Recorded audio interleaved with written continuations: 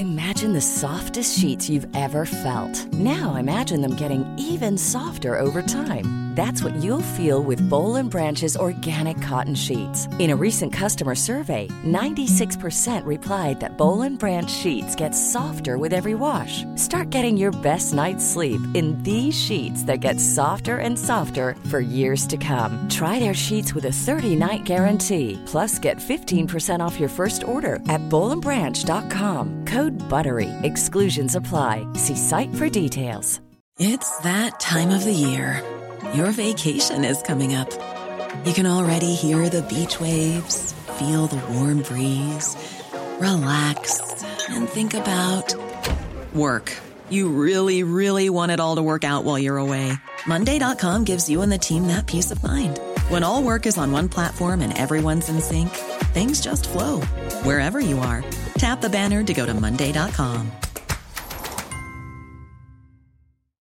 Millions of people have lost weight with personalized plans from Noom. Like Evan, who can't stand salads and still lost 50 pounds.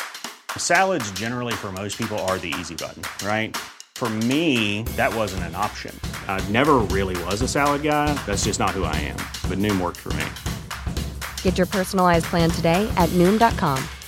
Real Noom user compensated to provide their story. In 4 weeks, the typical Noom user can expect to lose 1 to 2 pounds per week. Individual results may vary.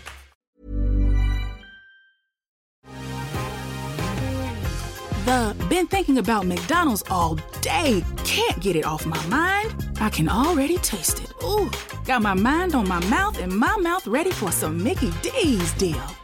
There's a deal for every moment at McDonald's. Right now, get 2 of your favorites for just $3.50. Mix and match a classic McChicken, a hot and spicy McChicken, or a juicy McDouble. Price and participation may vary. Cannot be combined with combo meal. Single item at regular price. This show is part of the Head Stuff Podcast Network.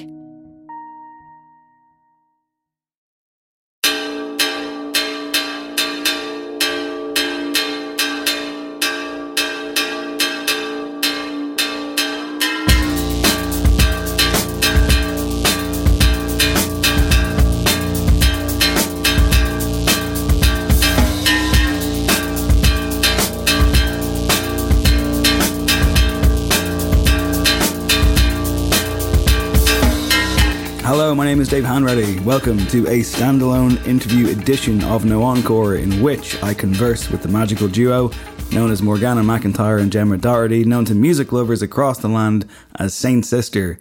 Really quick before we move on, just a quick plug for the No Encore Patreon page. It's patreon.com/No Encore. That's the place to go if you like what we do as a show and you'd like to support us. If you're new, by the way, just checking us out for the first time, stay with us. I promise you it's a fun time. Every Friday, there's a new episode in which we go through the week's music news, we review an album, and we do a top 5 countdown list, myself and my co-host Craig Fitzpatrick.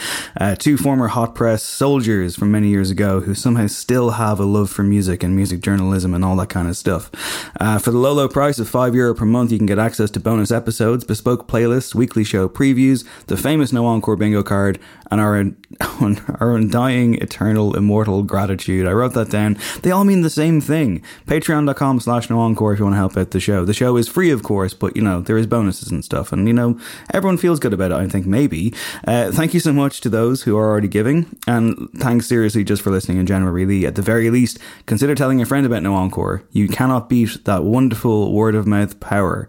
And by the same token, you cannot defeat the momentum of Saint Sister.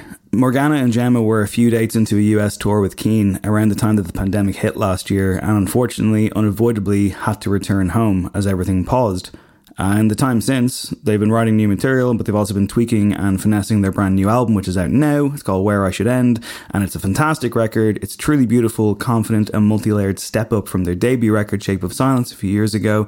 And if that record represented the culmination of Saint Sister's kind of, I suppose, you know, first kind of formative, Atmos-folk-laden chapter, Where I Should End asks new questions, both of the listener and of the band itself. There are worlds here, rich, vastly populated worlds, and others that are unique uniquely singular to visit. There are battles and bruises, losses and victories. There's the kind of strange clash of the mundane and the enchanting coming together, like bumping into one another awkwardly at a party and not knowing what to say to one another. And yet somehow the conversation and the dialogue is found absolutely beautifully by Morgana and Gemma. Their relationship, their evolving relationship, now firmly embracing specific individual roles that bring them together closer in a musical sense. I was in town in Dublin last Friday on the day of the release of this record, and I swung by the St. Sister pop-up shop on Drury Street in order to kind of, feed my insatiable vinyl addiction. It's interesting. That day was a quite frankly ridiculous one for album releases, both Irish and international, and it was really, really sweet to see some familiar faces there, and many more strangers waiting their turn to pick up the record and say their congratulations. Later, when Morgana and Gemma played some songs on the street, even the rain did the decent thing and got out of the way for a while. People root for this band. I think, as Craig said in Friday's episode, people will take notice of this album in particular.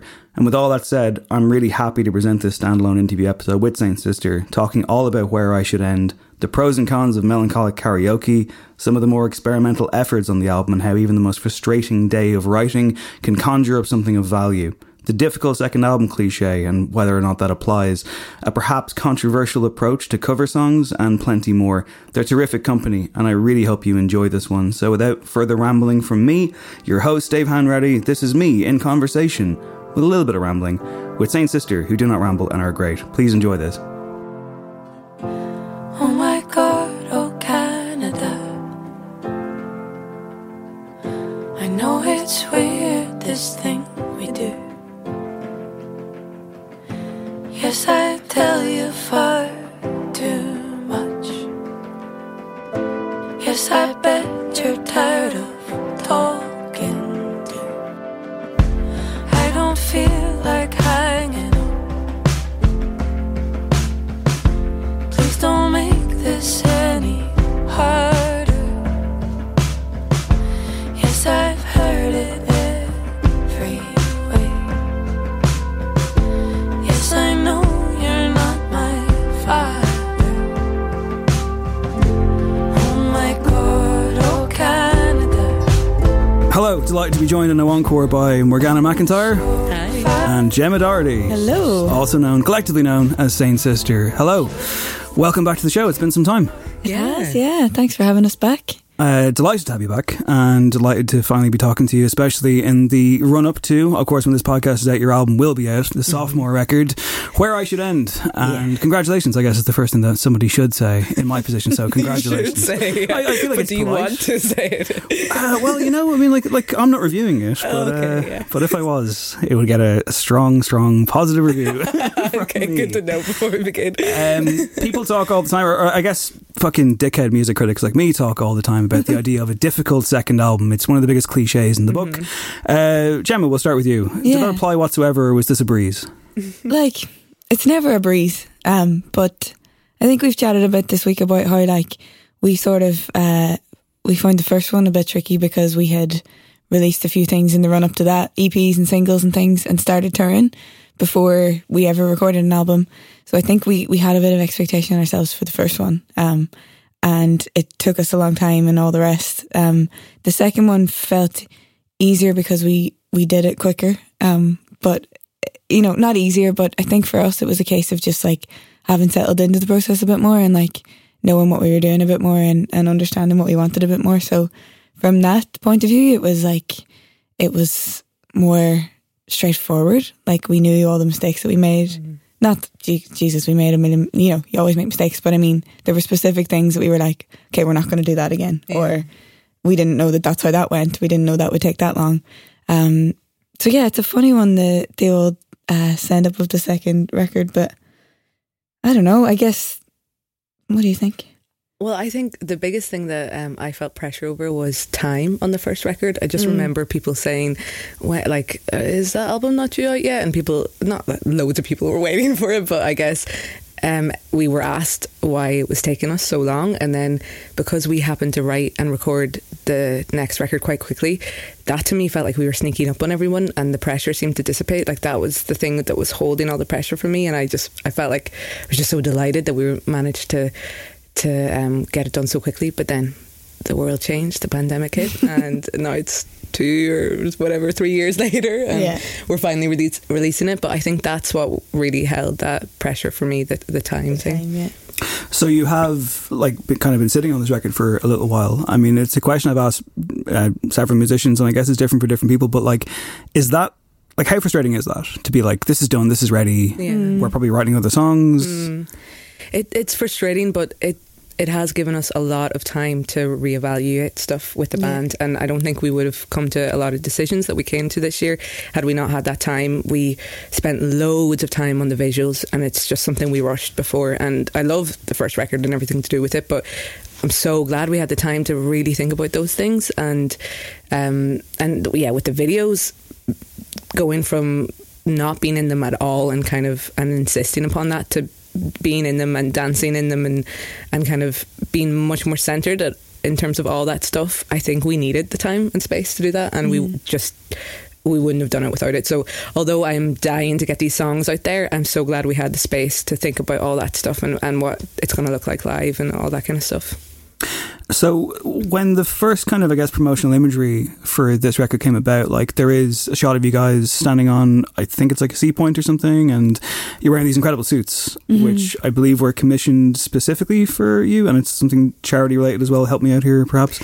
Not charity related, but unfortunately, but Aileen Gaynor is the designer. She's an amazing Irish designer based in Brooklyn. New York. I'm not sure if it's Brooklyn. I think it's Brooklyn.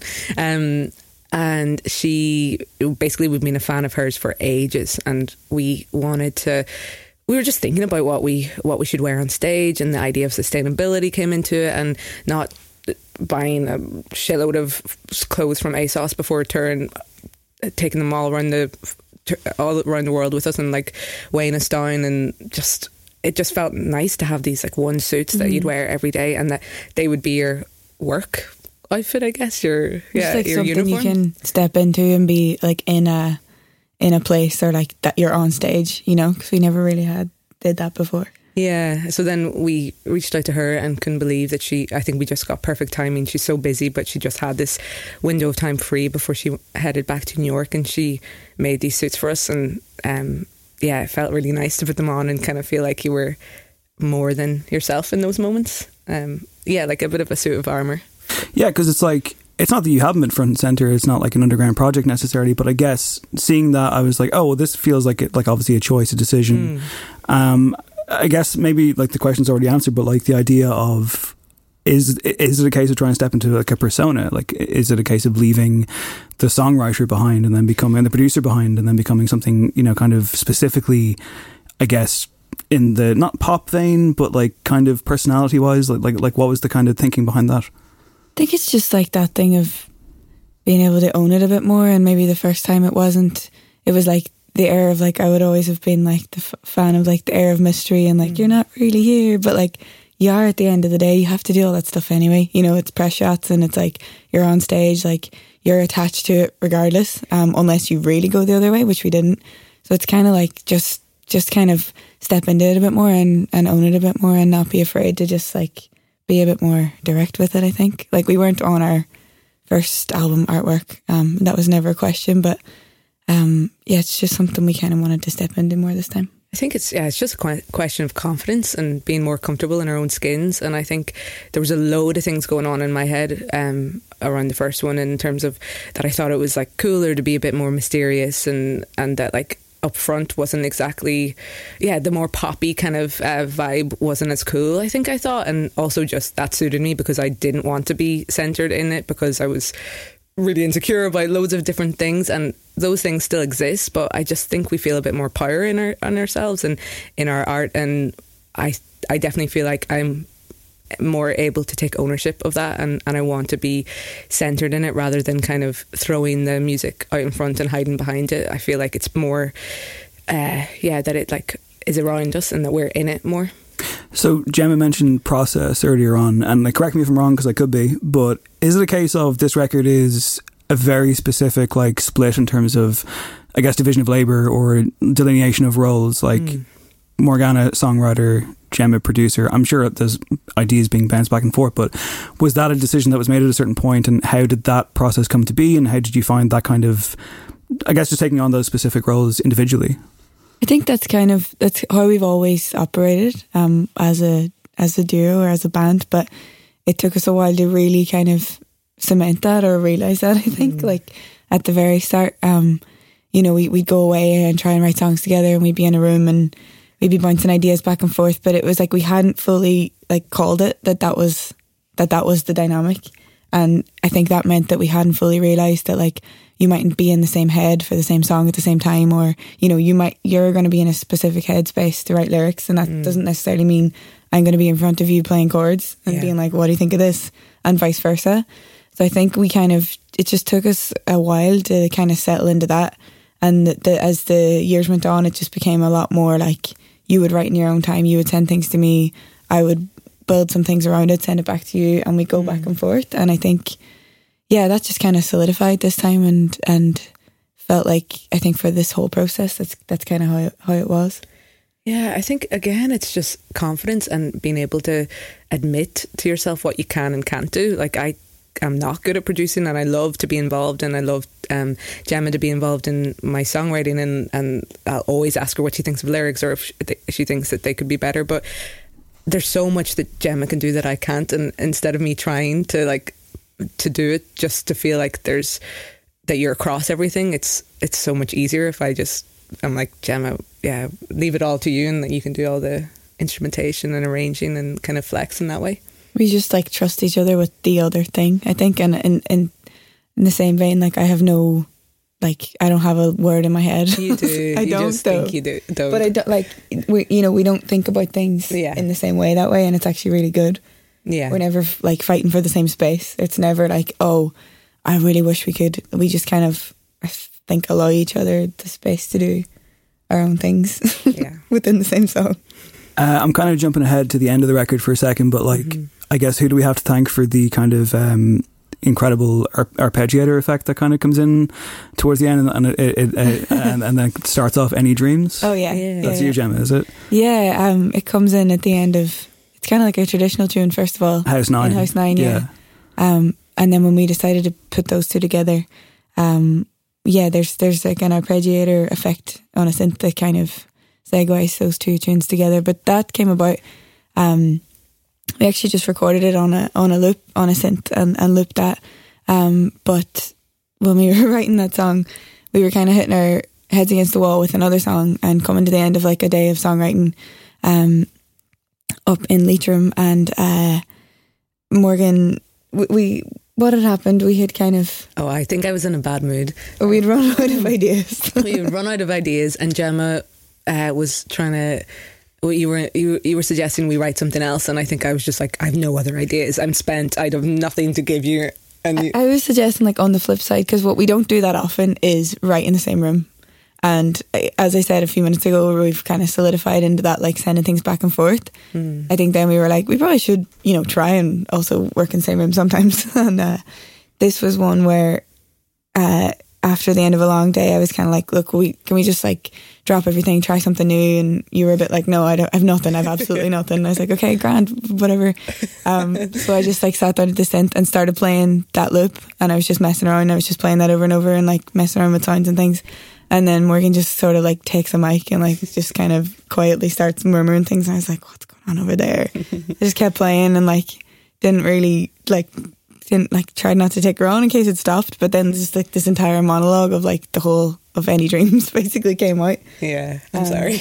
I'm sorry. That was amazing. It was great. Yeah. Like I think that was obviously in you, and it was like a tough day and stuff as well. But it was just like a nice, I think the way that song is, it kind of is like a real meander. Yeah, because I mean, I guess like lyrically on that one, I found myself, it's the album closer, right? And like, I love the music in it, I love the vocal delivery, and I'm like, this could be me being like glass half empty kind of guy, but like I'm like slag it off. No, I'm like she's pissed off. Like there's a certain like you wrote the song, I can give my interpretation of it, but like I kind of took from it like, well, this is frustration, like a lot of frustration in there, just about like kind of like, I guess maybe the monotony and the mundanity of life, and kind of like, kind of maybe running down endless corridors or something. I didn't find it like downbeat or anything. And if anything, I thought it had a beautiful ambiguity, especially the way it closes the record with kind of a full stop. But like, yeah, even like the way you say, like, you know, keep them fixed. I was like, that sounds almost like, are you kind of hitting out at like people who've kind of told you to kind of stay in your lane or something? That's such an interesting interpretation. Yeah, I hadn't really even thought about it in that sense, but I guess it is. I think there's steely determination, and whether it's against your own bad thoughts and trying to hit back at those and trying to like think yourself out of them.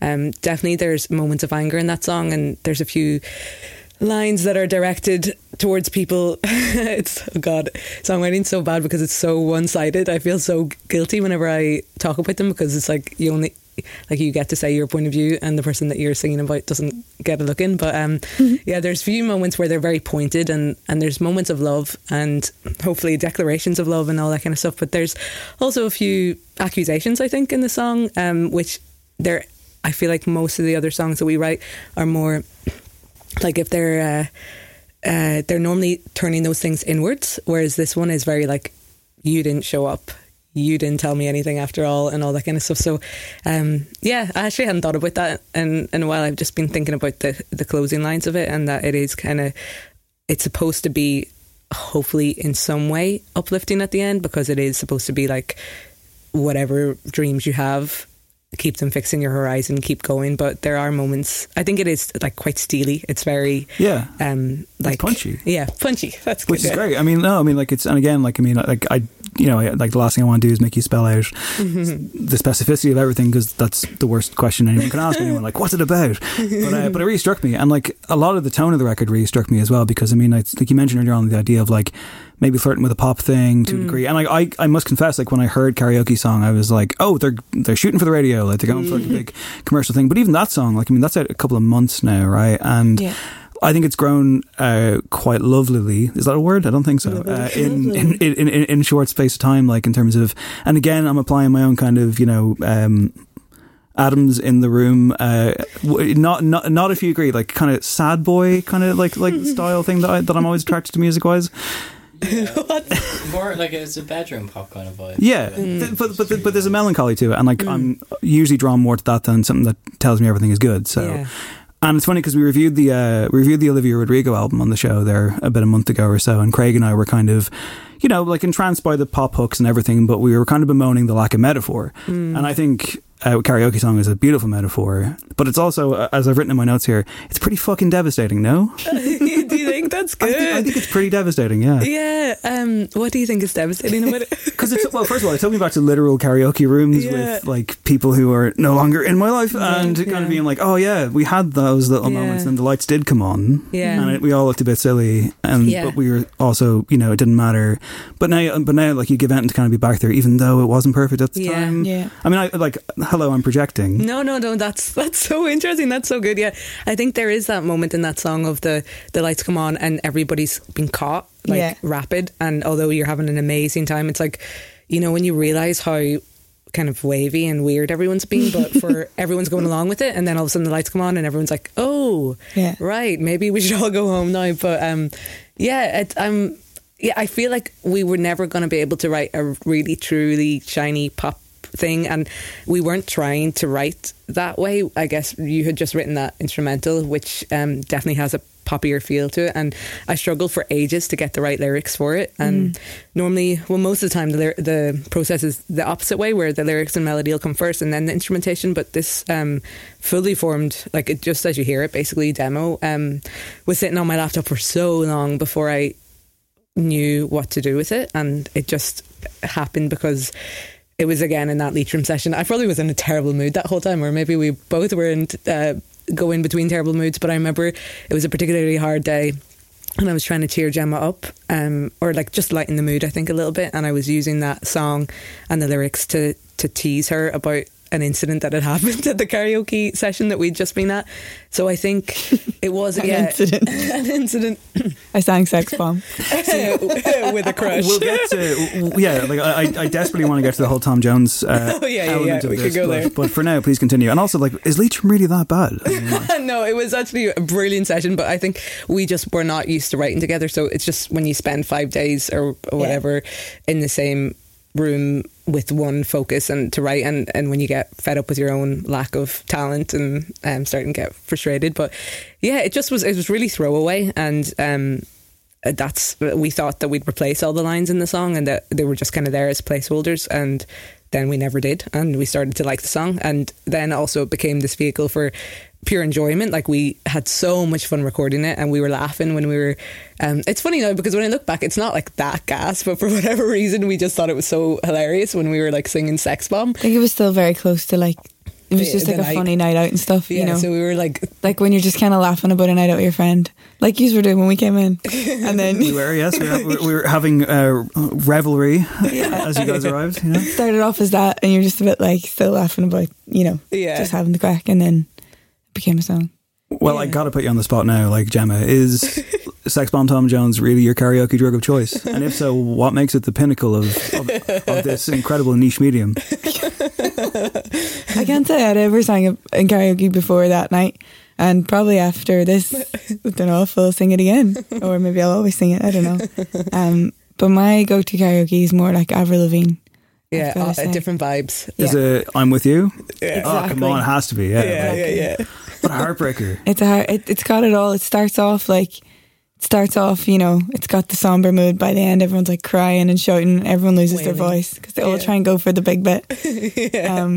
And yeah, it's great. Is this also the part where two professional singers tell me that they're actually terrible at karaoke? Oh yeah. No, but everybody's really terrible at karaoke really because bad. all you have to do is pick a song that's not in your key. Like, I once did karaoke and a friend of mine looked so worried afterwards, and then I did another song that was in my key and it was grand, and she was like, thank God, I genuinely thought you'd forgotten how to sing and was worried for my career. But no, everyone, I think it's better when we've done karaoke in this very studio, if I'm allowed to say so, and we did a brilliant rendition of the worst song in the world. She Hates Me. She fucking hates me. Wow, incredible. that we wrapped up. That was the last song. May I add?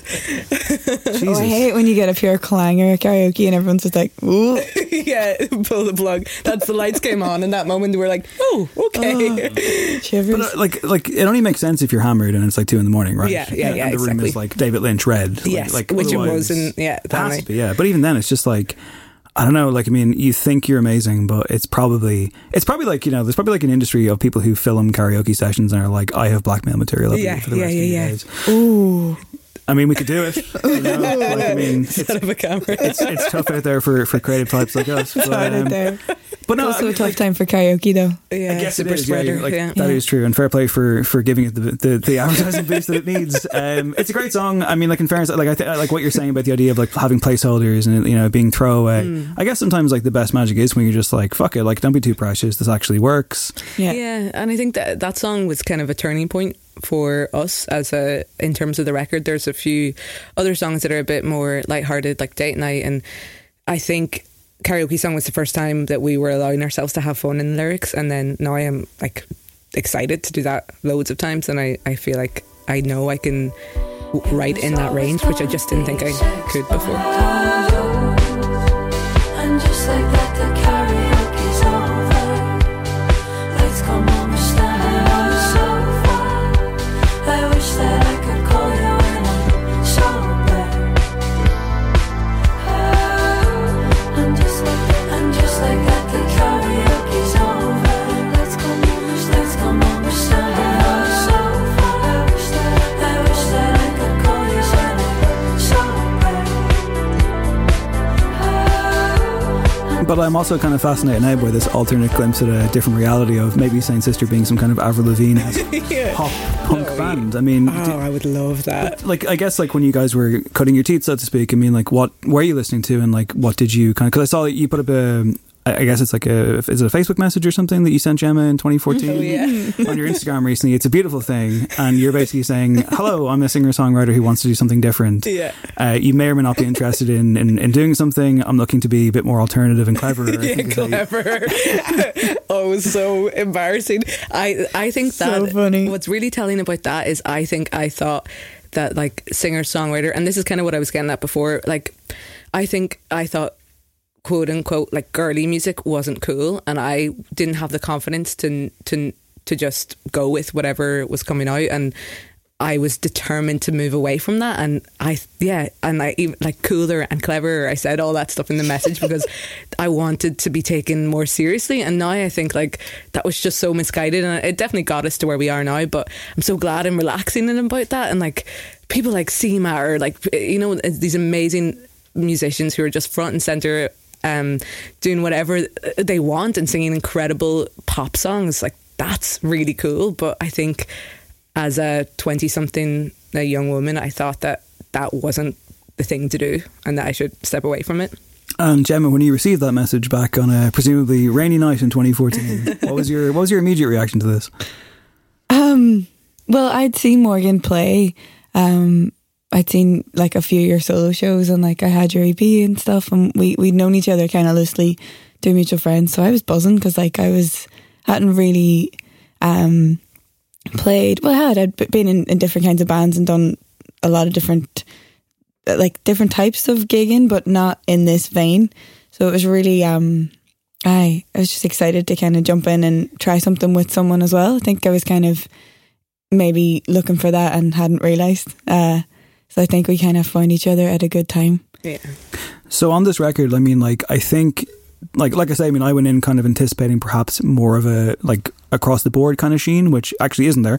And I think that's a good thing because it would probably sound hollow. But, like, I think it does manage to kind of move away a little bit from the idea of what maybe expectations of what a Saint Sister record would be. It's certainly not a retread of the first one. And also, like, I mean, you've got Karaoke Song, which, like, is a great single and obviously has depth that shattered my soul. We have discussed this. And you've got that kind of, Block Party-esque kind of arpeggiator at the end, which is also very, very cool. House 9 as well. I mean, like, I kind of thought of Rodrigo y Gabriela when I heard that. But also, I mean, I guess, how much of the tone of the record comes down to production and comes down to songwriting? Because like if you're not writing in the traditional sense, but obviously you've said, Gemma, that the relationship you guys have works. I guess at what point do you arrive at kind of a coherent narrative of 10 tracks? Yeah, like it is an interesting one. I think on this record anyway. I guess when the songs are coming together, they're coming to either of us as songs, as like singular pieces, and always just trying to find like the narrative for each one. And I think that has always kind of come first, I think, is that like serving the song. So there are a lot of different types of song structures, forms and tones within the record. And for me, it was just important to kind of like honor each one and make sure that everything has its space, and that the music or the production is kind of following the song really. So it is a bit varied, I think. Like there are different styles and different instrumentations and different forms across the record, which I definitely, it felt when we were recording it, that there are kind of a few different worlds going on, but I think they also, despite that, they were all written in such close kind of proximity, and they were all recorded. Like we did quite an intensive recording block, so it was like 3 weeks, and then we came back for a week later, maybe a month following that, and we done a week before. So it wasn't scattered over a year or anything. So I think for that reason, it feels really consistent in my head. Although there are a few different kind of words on there. Yeah, I guess there's similar musicians across the tracks, so similar feel, and the studio had specific amazing instruments in there and different toys that Rian would bring out, and I think them kind of scattered over the tracks kind of gives it its coherent feel. And I guess, like I said before, I don't ever really want to grill too hard on lyrics or the exact definition of tracks or anything, but I guess thematically and like lyrically to a degree, like what were you drawn to and what were you looking to explore on this one in particular?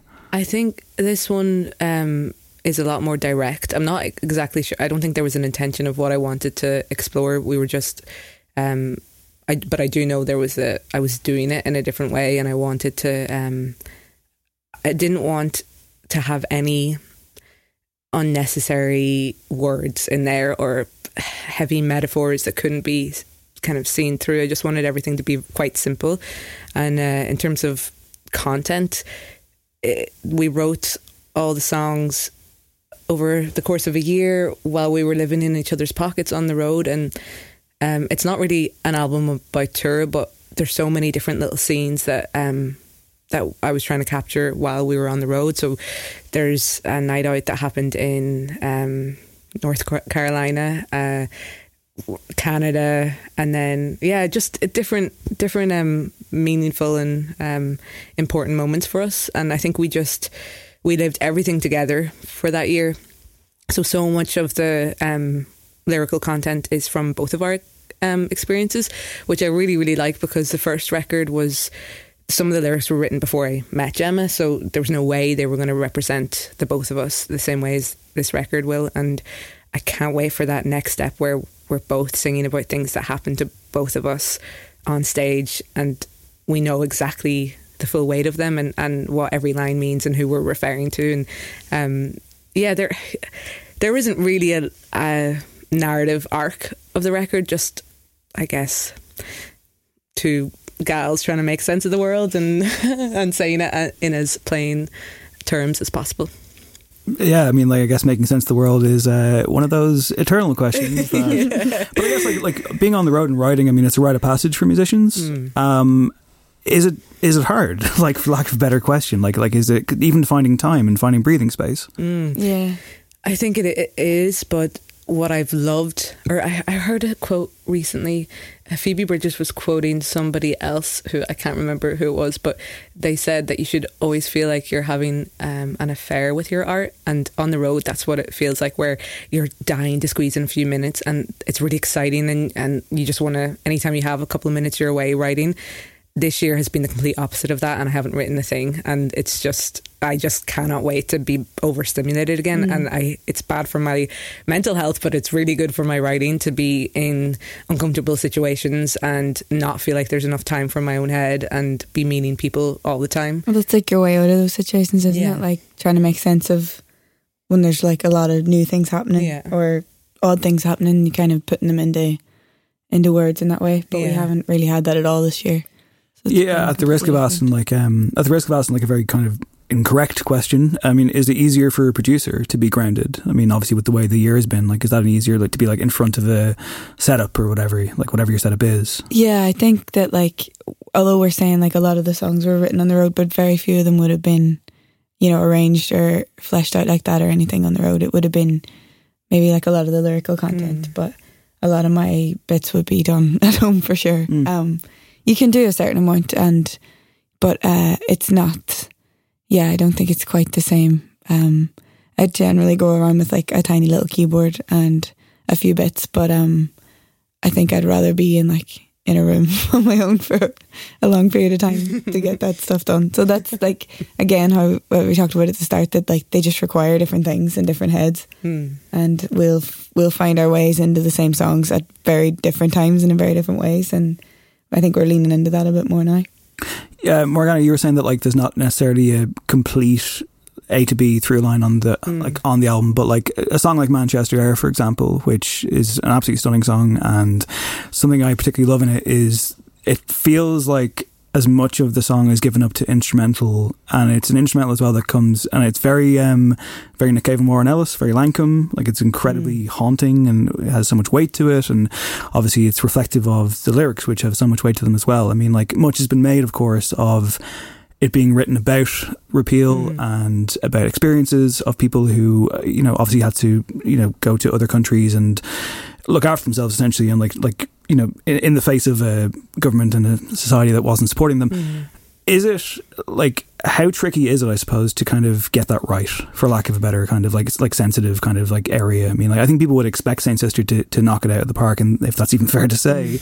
And the song is beautiful, and it does have, like I say, that kind of substance and that depth to it and that real kind of feel. But I guess putting that together from scratch must be a lot, right?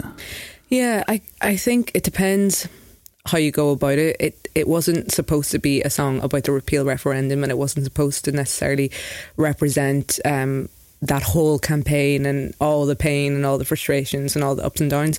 It came from a personal place, and it's written about in a very personal way about a very small, well, big to the person who's living it, but it's kind of the micro. You know, it's not supposed to be all encapsulating, but I think, and it is very important to get that right. And it's the reason I've tended to stay away from political songs, even though I would say both of us are pretty political people. It just has never felt right before, and any words that I've written that tried to make a point never made that point properly and always just came out wrong. So this song started from a personal place, and I think it's still there, and I think the fact that it's personal and political, hopefully, I guess the hope for that song is that somebody hears that story and feels like their story isn't as lonely or as out of place, and that there's some sort of support within that space, and that they can listen to the song and not feel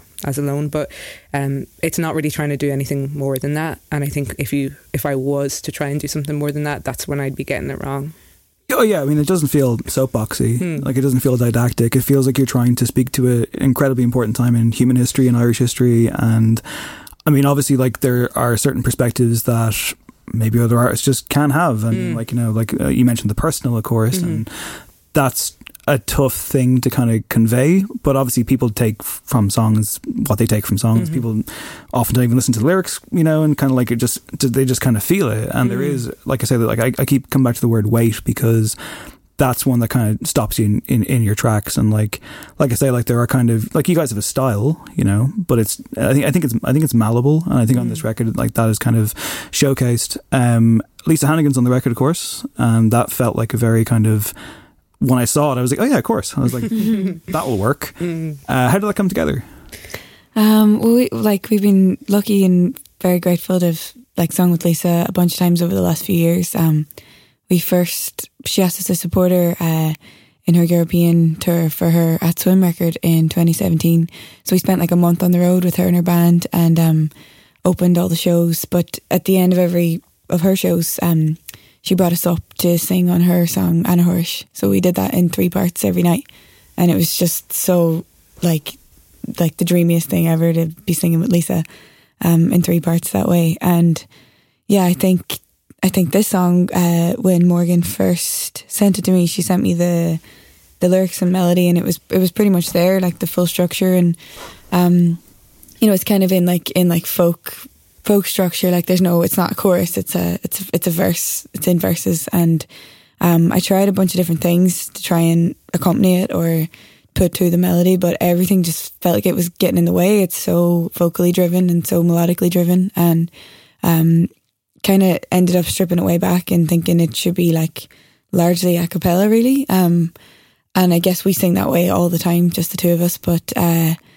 there's something really magic about just adding that third harmony, and you just get like the completion of the chords, and you can kind of just take it to another place. And once we got that in their minds, we just kind of thought that, like, the first voice that came to mind was Lisa's, and we've wanted to sing with her that way again for so long. So that was kind of we were just really buzzing that she said yes.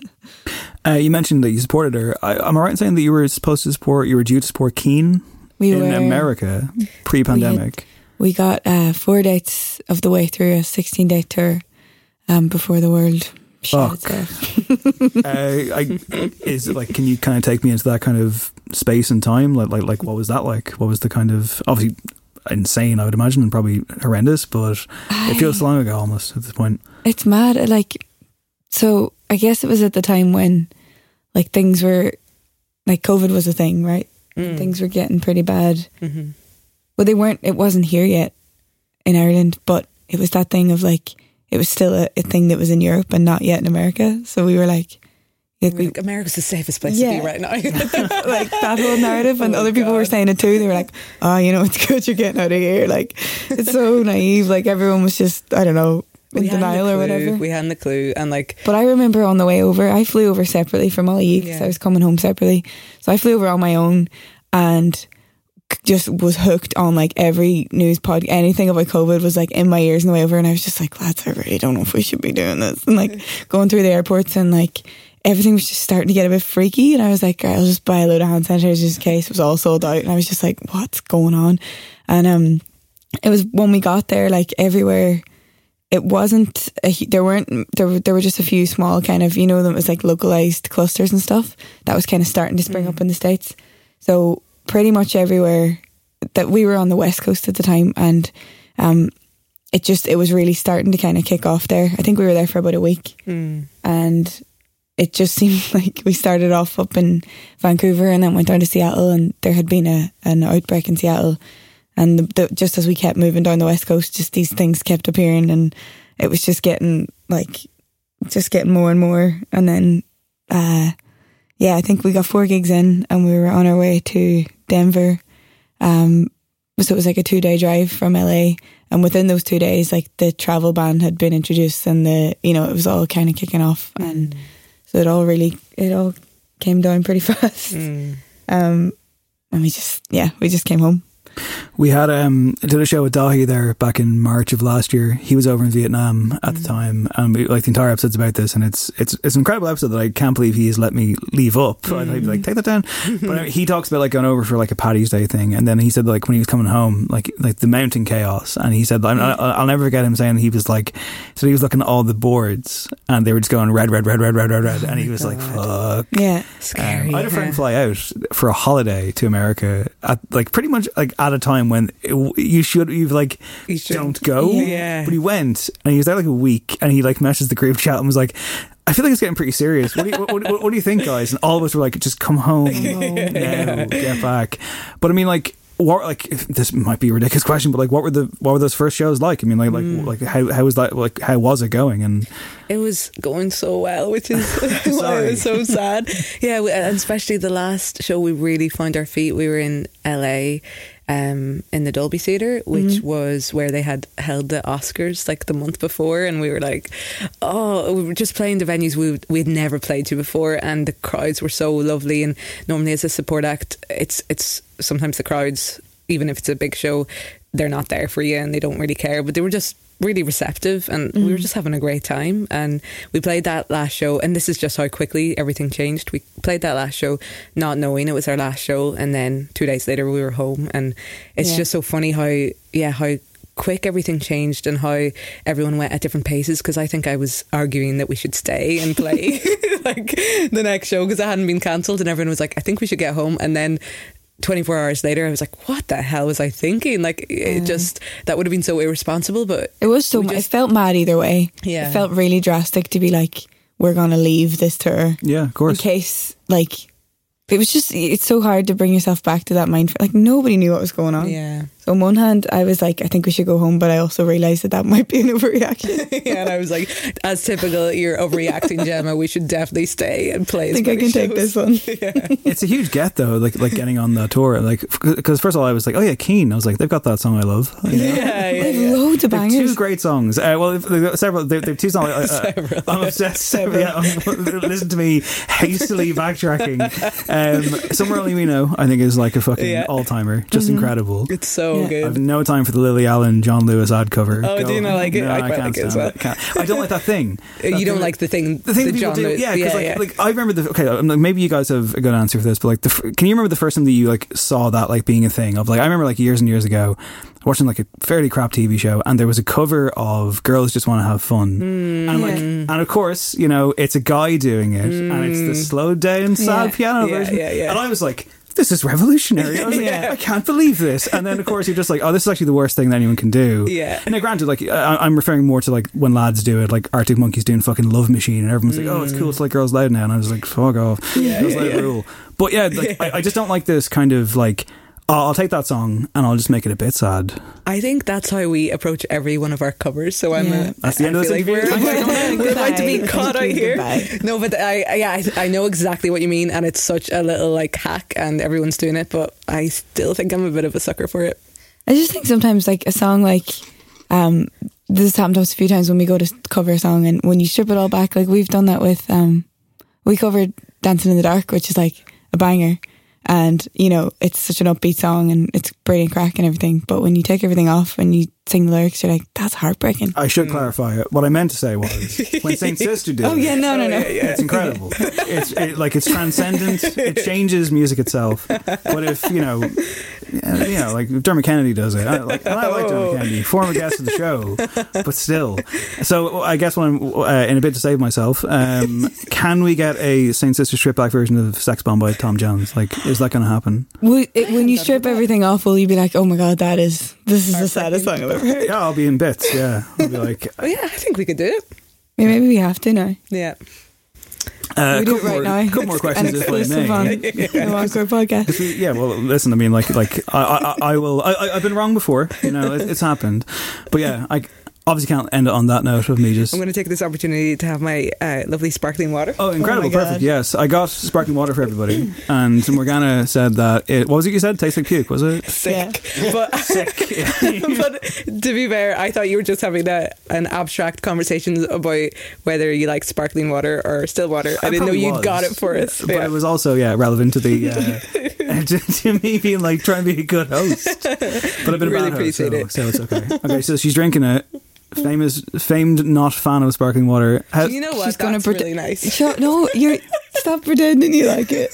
No, I told you she would do this. Should clarify, store bought. I didn't make this. This is not like some kind of weird Dave Homebrew midlife crisis thing that's going on. No, I can see what all of this is about now. Today, you're 31.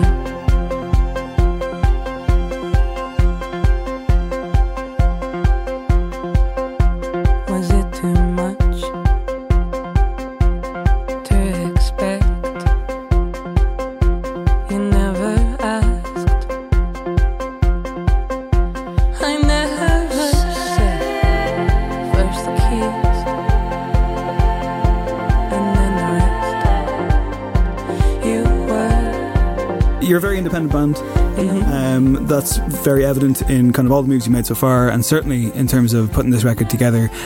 Is it a case of just wanting full independence? I mean, surely there's been some label interest. Like, are you just like, go away, boardroom executives? It's a difficult one. For so long, I think we just wanted a record deal, and that was like, I think at the start it was like, okay, get a record deal, and that'll be the thing that fixes all your problems. And then I guess anyone who's in the music industry knows that it does not fix your problems, and that any deal that we were bound to get was probably not going to be a great deal. And there was a few things that we looked at and really seriously considered, but they just weren't the ones for us. They didn't feel right, and we had to walk away from a few of them, and it was heartbreaking at the time. But I'm really glad that we made that decision, because we've been able to do exactly what we wanted with this record, and say exactly what we want, do it the way we want. It sounds exactly how we want, and I can't say that we'll necessarily be independent forever. I mean, like, it would be amazing if someone could help us with all, because it's really hard releasing a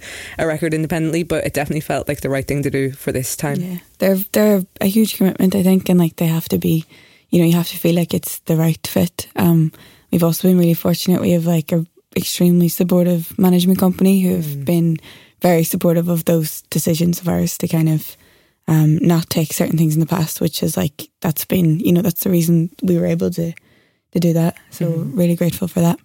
So the record is called Where I Should End. I guess before we end this interview, I would like to know what endings kind of mean to you, whether it's from a writing point of view or even like something like this process where like you're now, like I'm talking to you 2 days before the record's release. Yeah.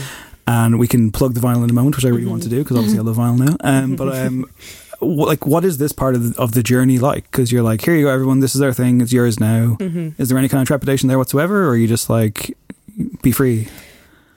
Mostly, I think I'm thinking that I can't wait for it to be out there and for it to be free. But endings in general, I think, are quite sad and kind of sometimes anticlimactic, and you put so much into something, and you've so many expectations, so no matter what happens, you're always left a little bit crestfallen, and I'm anticipating that I'll feel like that, just because I always feel like that. Even if something ends or changes, even if it's for the better, I always feel a bit sad. But I think we've had this for so long, this record, and it's been such a weird year and not very inspiring, even though so much has been going on. But I think it's time to say goodbye to that record, and hopefully putting it out in the world will mean that we can move past it and, please God, write some new songs. It's kind of only the start of it as well, though. Like, we've just been sat on it for so long, but it really just, it does take on a new life and a new form. I think when you finally, that's what it's for, is to like put it out. Yeah. So it feels like you can, it's a new phase, and I guess something that we're not quite getting this time around, but that, you know, no one's getting, is the live part of things, which is, that's how you kind of find your way back in, and you get to kind of bring it to life again every night or whatever.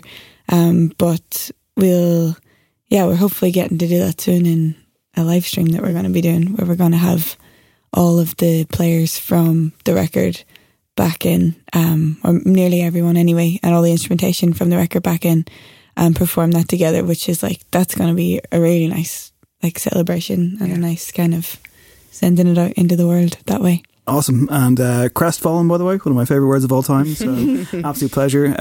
Gemma, that was a beautiful segue. Like, I'm normally the one like doing, like trying, like falling over myself to do links. So please tell us more about this live stream coming up if you can. And also, I understand that there are different vinyls available of this one. There's a deluxe edition with a songbook. Basically, plug everything you got now, guys, please. Yeah, so we spent a good bit of time this year with so Joshua Fanning was the designer for all of our artwork, and Elias Grace, who did the photography and helped us with the design as well. So we have a deluxe version of the vinyl, which is a lovely like 2 double gatefold LP, and within that we created a songbook. It's essentially a book of lyrics, but we just went a bit further with it, and like it's an A4 size. We put some excerpts of scores in there from some of the string parts and some of the harp parts in the album, and we have some quotes that inspired the certain lyrics, and it's just like a nice thing to have to flick through, you know. You're really selling it. I'm selling it. A nice thing to have. It's a nice thing to have, guys. No, it really is very nice. But a nice like accompaniment, you know, to if you're the type of person who sits at home and listens to a record whilst reading a book at the same time. That's your one. Is there anything better? So yeah, obviously like no full on gigs for now, but where can people see you next? What is the plan there? So live stream on the 8th of July, and then in November, I guess, is the next tour, Irish and UK tour. Tickets are on sale now. They're going very fast, so please God, that goes ahead. I'm sure people will be absolutely clamouring for gigs, and I look forward to seeing you soon in a different setting. But for now, thank you so much for coming into the studio and chatting to us. It was extremely lovely, even if I did accidentally slag off your style of covering songs. It's fine. I'm going to learn from the experience. Like, that's the most important thing. I was just defending like sad songs in general. I love sad songs. Not our covers. I missed your sad song. Like, you know, like Mr. Sad another time. That can be the next time we do an interview. It'll just be about sad songs that we like. But for now, Where I Should End is the record. It's out now. As of this podcast being out, it's beautiful. Congratulations to Morgana and Gemma of Saint Sister, and thank you so much for chatting to us. Thanks so much. Thank you.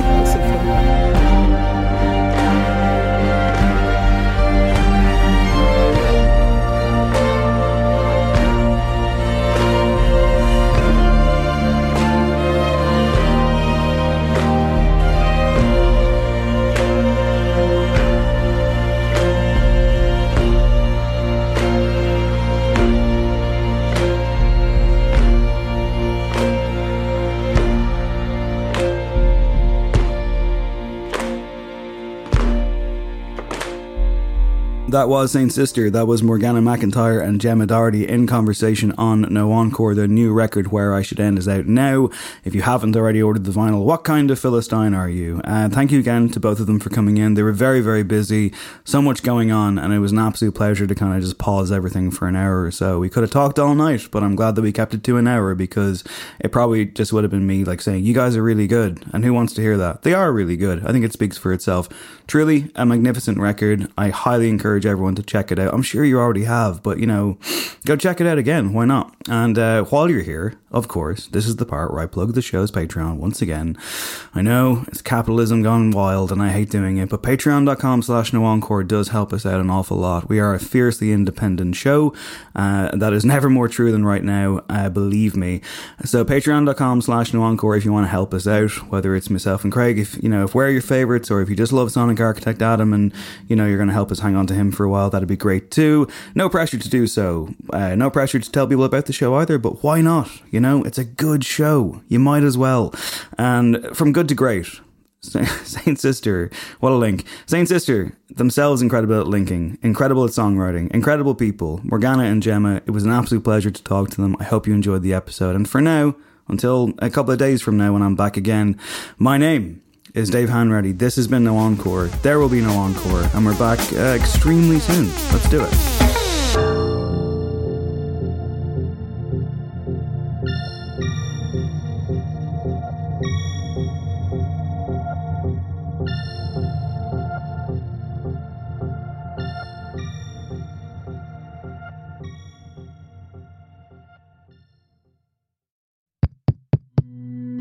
This show is part of the Head Stuff Podcast Network, a hub for the creative and the curious. Shows are produced in association with Head Stuff and the Podcast Studios Dublin. Find out more or become a member at headstuffpodcasts.com. Looking for a way to make online learning a better option for your family? When it comes to virtual learning, experience matters. Tuition-free K-12-powered schools are ready to put over 20 years of experience to work for you, giving your child the personalized learning they deserve without disruptions. With a K-12-powered school, students gain the skills they need to be prepared for their next steps in life, building a better future for each one of us. K-12, education for anyone. Learn more at k12.com. Want flexibility? Take yoga. Want flexibility with your health insurance? Check out United Healthcare Insurance Plans. Underwritten by Golden Rule Insurance Company, they offer flexible, budget-friendly medical, dental, and vision coverage that may be right for you. More at uh1.com. Planning for your next trip? Elevate your travel style with Quince. Quince has all the jet-setting essentials you'll want for your next getaway, like European linen, premium luggage options, buttery soft Italian leather bags, and so much more. And is all priced at 50 to 80% less than similar brands. Plus, Quince only works with factories that use safe and ethical manufacturing practices.